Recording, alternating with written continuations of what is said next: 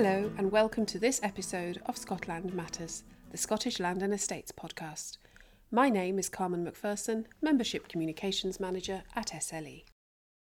Following on from our previous episode where I spoke with Mark Tennant shortly before he stepped down as Chairman of SLE, in this episode you'll hear our Chief Executive Sarah Jane Laing in conversation with our newly appointed Chairman, Dee Ward.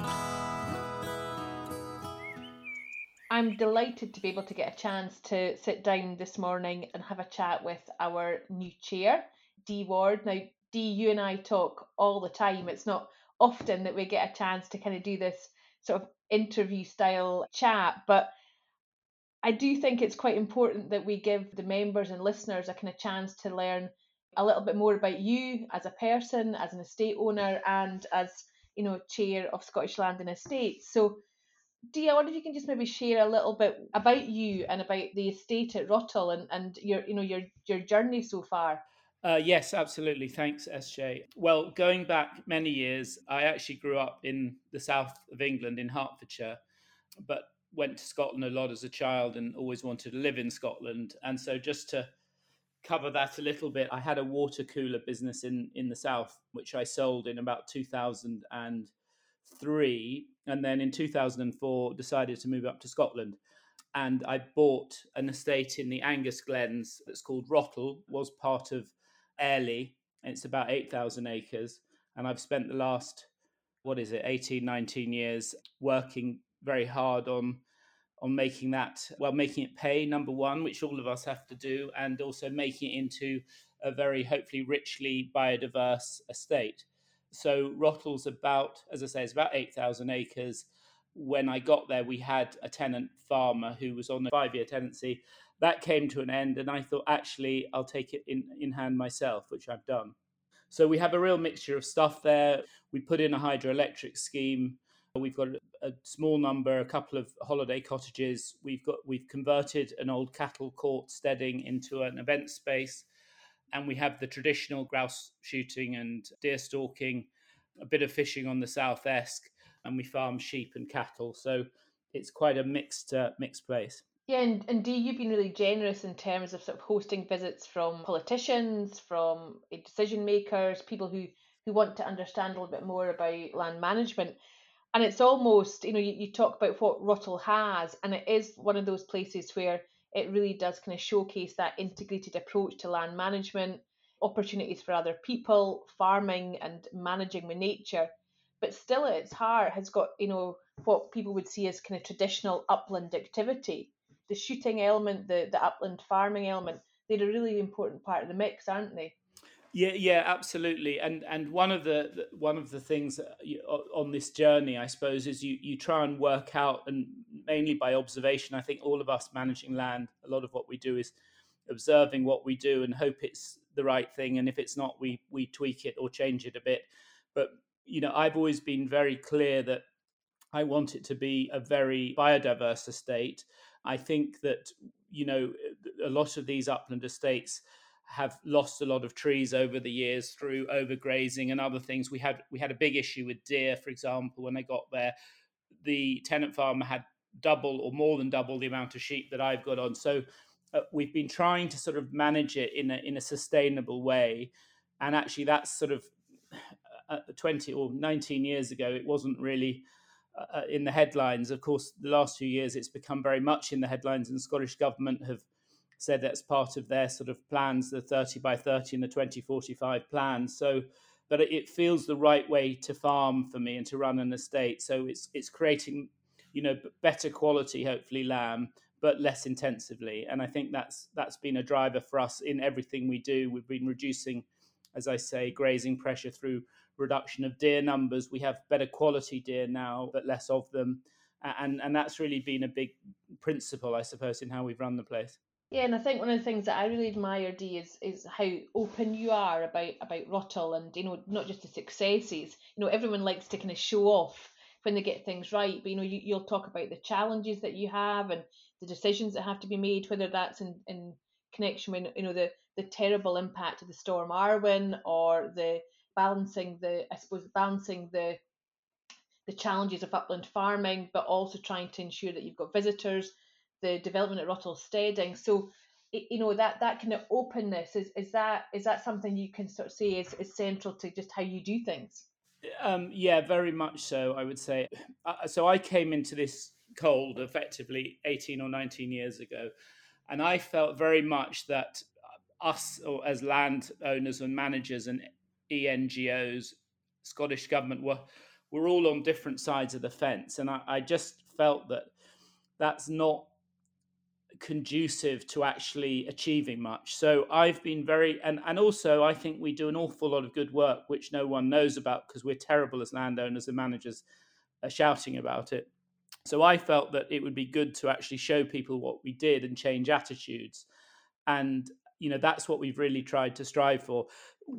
I've also been lucky in that, for example, at the fishery board there's something called the South-Est Catchment Partnership, which is chaired by Angus Council.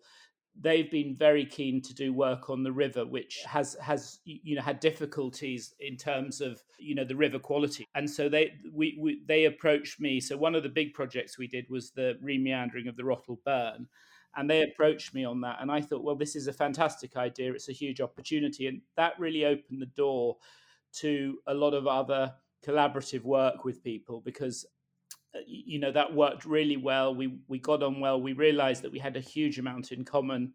It's been a great success and been visited by many people over the years. And now I work quite often with organizations that you'd think we wouldn't work with, like the RSPB, because at ground level, they see all the good work I'm doing. And by kind of opening everything up to everyone, I hide nothing from anyone. Anyone's welcome to come and look around.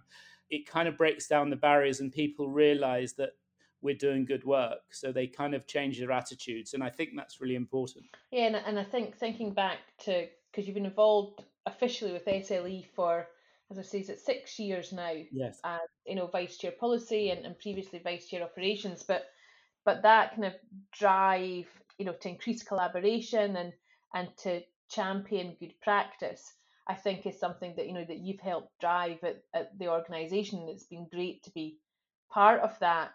And it's one thing we've kind of maybe not touched on is your role in terms of Wildlife Estates Scotland, which I think ticks all of those boxes, and that's something that clearly matters an awful lot to you. Yeah, absolutely. I mean, roughly 10 years ago, I got accredited. We got accredited because I thought it was a really good thing to do.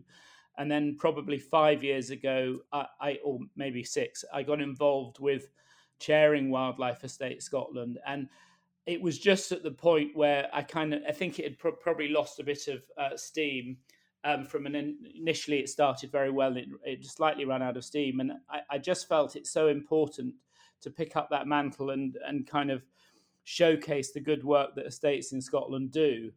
I also felt that it was a way that, with biodiversity loss and climate change, it was a way of encouraging people a way of encouraging more and more estates to do it. And also, I felt the more estates that did it, the more credibility it would have. And we very much took an attitude, and we've got that to this day, that as wildlife estates being seen as trusted operators. So for government and Nature Scot, they know that we run to a certain standard. And to me, that collaborative approach has got to be way better than at the moment. There is a slightly adversarial approach where we seem to try and catch each other out. I think if we all got on the same page and said, look, let's all work together, we'll all make a few mistakes, but we know your intentions are good. I think that's a really important way to manage land, because there's a lot of stuff that's changed, and we're having to probably go back and learn things that our ancestors 200 years ago knew about, because they didn't have modern fertilizers and pesticides and ways of doing things. So we're going to have to learn natural processes again. And actually, us all being on the same page and all learning together has got to be beneficial, I think, to Scotland generally. Yeah, and you're right. There's lots of areas where collaboration will definitely kind of get us to where we want to be. But thinking about some of those areas which have been kind of more challenging, whether that's in terms of housing, short-term lets, some of the stuff around the potential grouse moor licensing. I think you've been quite central, Dee, to us taking a solution-based, robust approach, if I can kind of call it that. So sort of saying, that's not going to work. Here's why it's not going to work. but here is an alternative to achieving something that we can maybe both agree on. And I suppose what I'm trying to get to is your way of doing things. I do think works for an organisation like Scottish Land and Estates that prides itself on being evidence-based and solution-focused. So, lots of alignment between sort of Dee as a person and Scottish Land and Estates, and I'm hoping you agree with that. Yeah, I do actually, and I do. I mean, we have a huge amount of challenges at Scottish Land and Estates, be they land reform, housing issues, CPCs, short and long term lets, all sorts of things, and obviously grouse moor's current, and that's going through Parliament. But I'm always keen that everything that's done is based on evidence and fact, not on emotion. And I think there's a lot of emotion wrapped up in Scottish Parliament, and I don't think that's healthy for anyone, because I think I understand often what they're trying to achieve, and often what they're trying to achieve are good things, but they get washed up in, or sort of sucked up in the whole emotion of the things, and they don't base it on fact. And I think when that's not the case, we have to diplomatically say that is not going to work, but this will, because there's no point not giving them a solution if you can give them a way that it will work and achieve their goals, but also not totally ruin the way or damage the way that we're trying to run our estates. I think that's a win-win for everyone. And to me, these sort of things should not be zero-sum games. I think you can both get what you want out of agreements, and if you are prepared to talk and compromise a bit, and that's what we need to do. And we have to face that we are where we are for whatever, we are where we are for the reason that things in the past, like raptor crime, have happened, and the government have been pushed down a road to try and mitigate or stop that. And what I'm worried about is they go too far the other direction, because there's a huge amount of law-abiding estates out there doing really good work, but it's trying to get to that sort of compromise in the middle where they can achieve their goals. And I personally don't believe they're unreasonable in trying to do that. I just think some of the ways they've gone about it are unreasonable, and those are areas we're now trying to pick up on and argue with them that they're not going to work, and give them a workable solution. Yeah, because sadly, we've heard the line, whether it's on land reform or housing or land management or Grismoor, that line that good landowners, good landlords, good land managers have nothing to fear. And sadly, we might have nothing to fear, but the impact on our businesses of that kind of blanket approach is significantly negative for our employees, for our business plans, and indeed for even for housing supply, for nature. And I think the reason that you have very high credibility with organisations like Nature Scott, Scottish Government and others, is because you're able to kind of demonstrate that in practice by showing them, how you do things at Rottal, what the real impact would be in your area, and then we can communicate how that would then impact on wider Scotland. So for Scottish Land and Estates staff, having you there walking the walk, shall we say, is really beneficial. I think it's really important to walk the walk. I think it's important to be open. And I will often diffuse a situation with an MSP or or an NGO by saying, look, come and see what we're doing. I'll show you what we're doing, and I'll explain to you why it's not practical to do it the way you think you want us to do it. And actually, as they say, a picture speaks 1,000 words. When they come and actually see something physically, they go, yes, okay, I see why that doesn't work. The problem we have, unfortunately, is they then go back to Parliament and everything gets politicised, and we don't always get what we want. But I think we're in a position we just have to keep battling away and try and get what we want. And one of my big things is this whole idea of trusted operators. Number one, i.e., we are trusted to manage land because we do it well, we're open and honest, and we show results. And the other is really, it doesn't matter who owns land in my book, it's just what you do with it. It's how big your land holding is irrelevant. Whether if you're an NGO, if you're the government, if you're a private landowner, if you manage your land well, you should be applauded for that. If you don't, you should come up to the standards required to manage land well, and that applies to all of them. And I think the way that, in a way, private landowning is singled out is not great. I don't think that's right, and it's not a true reflection of what's going on the ground.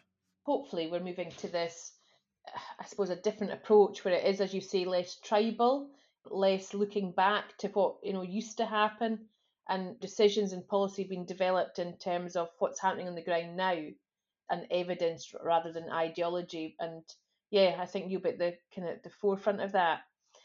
Do kind of looking at the role of SLE chair, and as I say, you've been involved with the organisation for a while, and we're delighted, the whole staff team are delighted that you're taking on the role of chair. But I wonder if you can just kind of share what's motivated you to take on that role, and what do you hope to achieve during your time as SLE chair?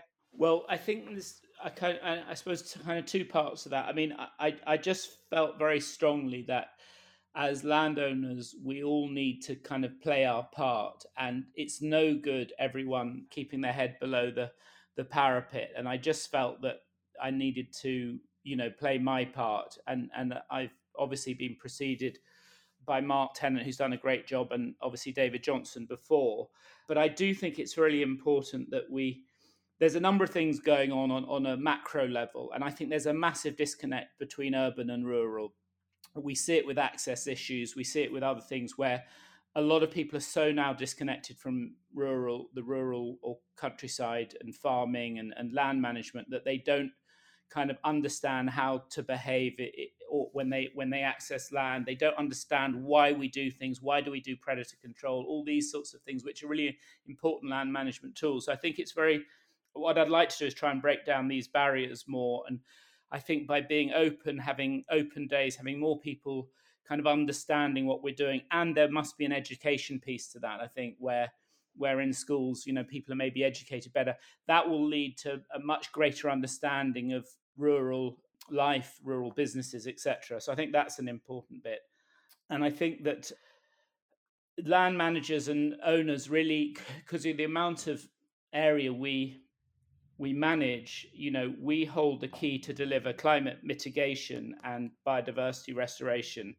And I think that's a great opportunity for us to be seen as part of the solution and not part of the problem. I think those are the sort of big. I think we really need to get everyone on the same page. And much as we're all irritated, I know, by politicians of any persuasion because they say one thing often and do another, I do think we need to just keep up the pressure and keep persuading them and showing them all the good work we do, so they start listening to us. And I think you've been a great advocate of this, SJ, but over the last 5 years, I think we've got a lot more sort of clout with the Scottish government than we ever used to have. They listen to us. They don't always act, sadly, on what we say, but they do listen to us now. And we are managing to get some wins in bills going through Parliament. And I'm hoping as they respect us and trust us more and more, that will increase. I might be naive, but I do sometimes think you have to slightly just be naive and go for it, because otherwise you'll just give up. And I just feel strongly that we are starting to win the battle, and I'd like to keep that pressure up, really. Yeah, and as you say, just we often kind of talk about being consistent and authentic, and it is just about doing just what you're saying there, Dee, turning up day after day, sharing that message, showing them the art of the possible, because the politicians and others are dealing with so much almost information overload and voices, and we just have to kind of make sure that we continue to keep banging that drum for what our members are doing and the contribution that they're making to Scotland's well-being, to their economic growth, to nature, to community. And as you say, that's something that over the last sort of 5 years or so, maybe even a bit further back, thinking back to the last Land Reform Act, it was a real shift for SLE, and I kind of feel that we've changed gears again in the last few years. Dee, we've talked a lot about what motivates you and what you're hoping to achieve during your time as SLE chair. But what do you think you'll find most challenging about the role? That's a very good question, because I think there's an awful lot of stuff coming down the road at us at the moment. I think land reform is something that concerns me because the narrative around it just changes so much. I mean, when you speak to people at Scottish Land Commission, some of the things they're trying to do look completely sensible. And then you read news headlines and it looks like people practically want to sort of nationalise land on that extreme. And I think that's going to be a really tricky path for us to tread. I'm hoping that it will be, if you believe what Scottish Land Commission are saying, I think, they're saying it will be benign. But as I say, there are a lot of people on the more extremes that would like to drive that further and further to the left, and I think that is a big concern to me.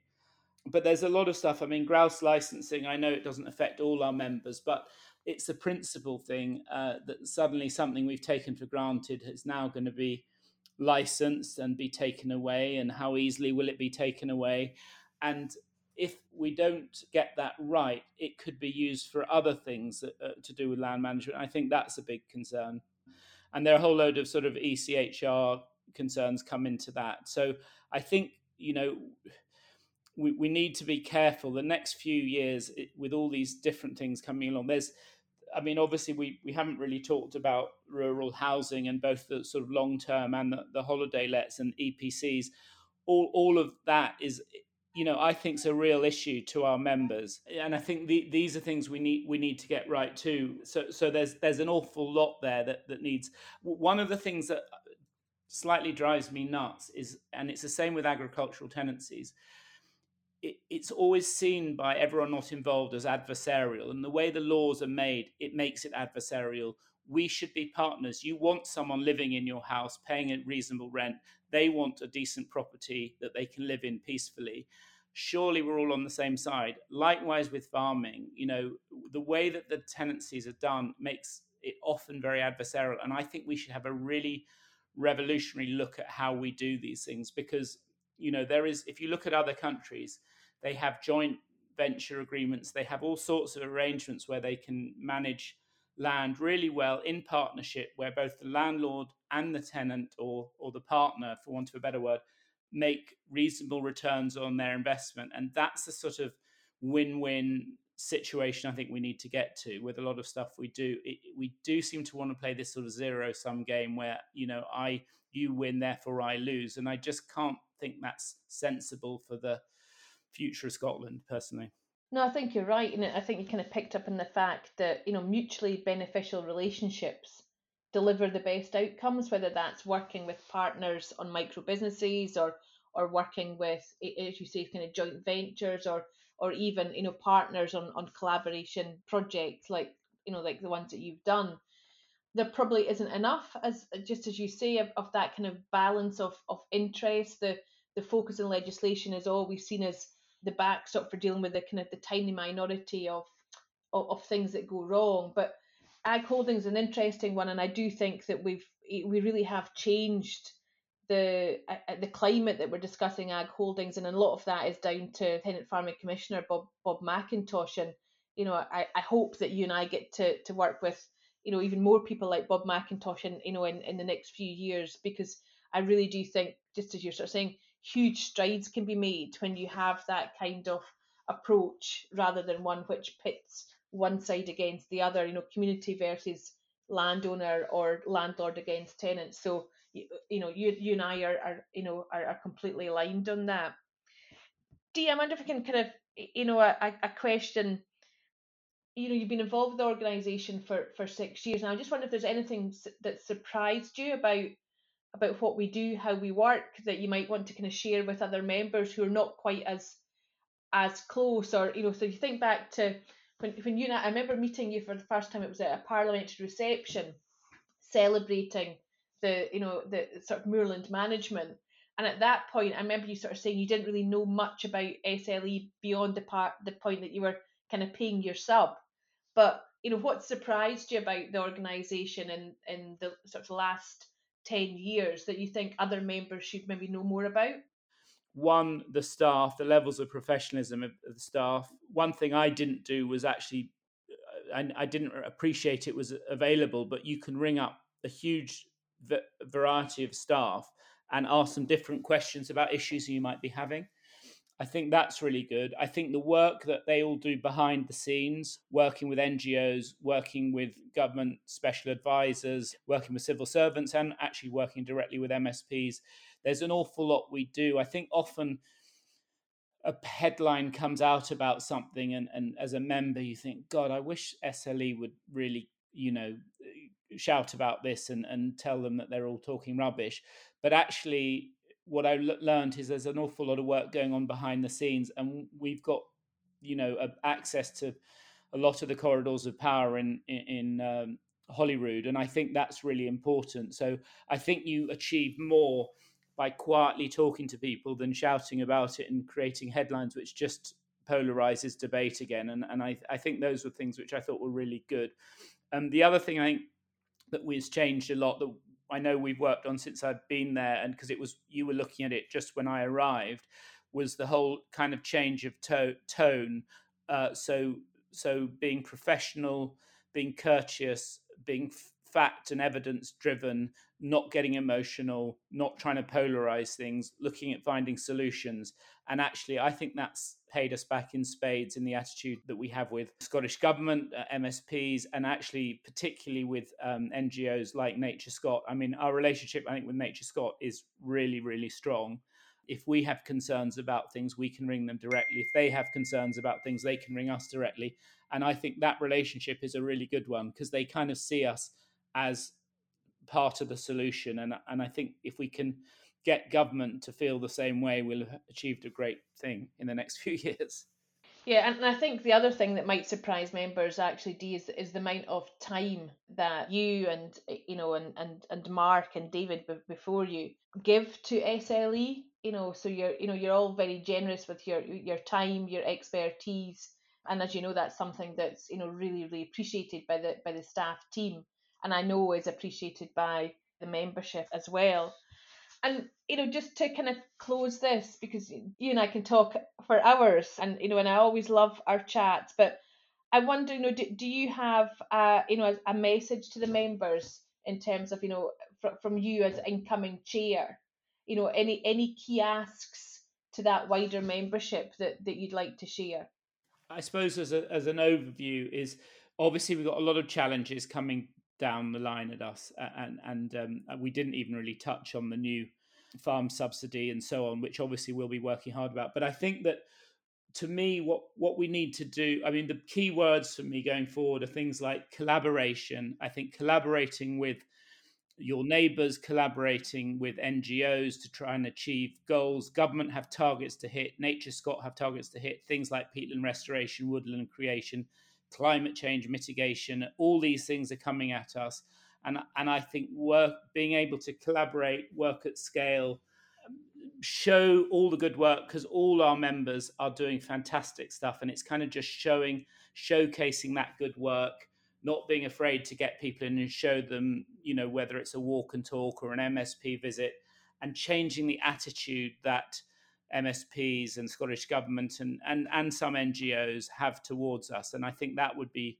really positive, because I think, as I said at the beginning, a picture speaks 1,000 words. If you visit someone's estate and you see the amazing work they've done visually, you really buy into it, and you go, wow, these people have done some fantastic stuff here. And that could be housing, could be affordable housing, could be anything, could be an event space, could be tree planting, riparian planting, anything, modern farming techniques. I mean, there's some amazing new dairy and mob grazing stuff going on out there. There's lots that our members are doing, which I think are really, really fantastic.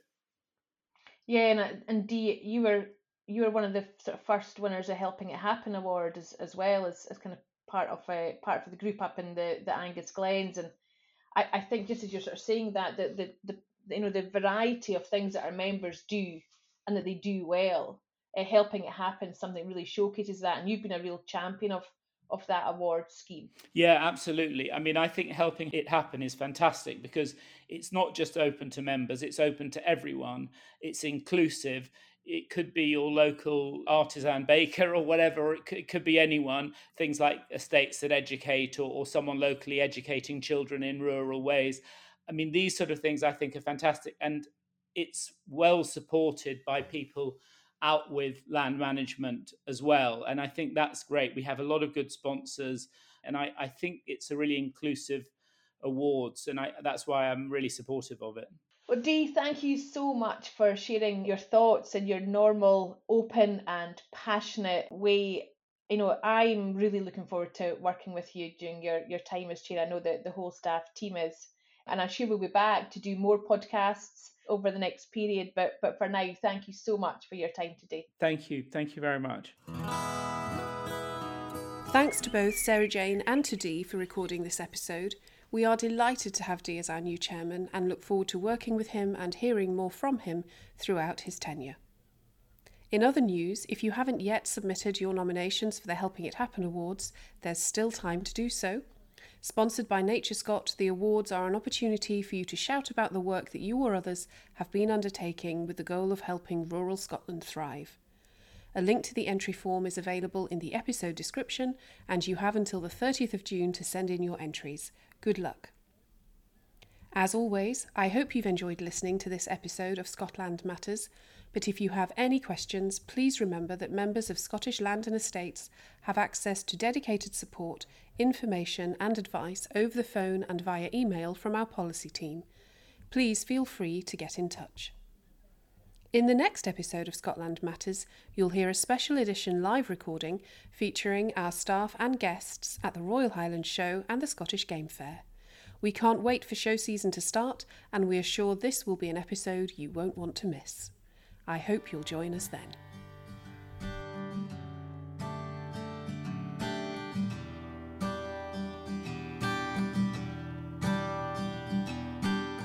Thank you for joining us for this episode of Scotland Matters, the Scottish Land and Estates podcast. If you've enjoyed listening, please consider subscribing to the podcast on your preferred streaming platform and do leave us a 5-star review. We'd love to hear your thoughts. Please remember that we have a variety of events scheduled for members throughout the year. Visit the Scottish Land and Estates website for more information on our upcoming lineup and to book your place. Land Business Magazine, our quarterly publication, is also available online now. This is an excellent resource to find out what we've been up to and how we are working on behalf of our members.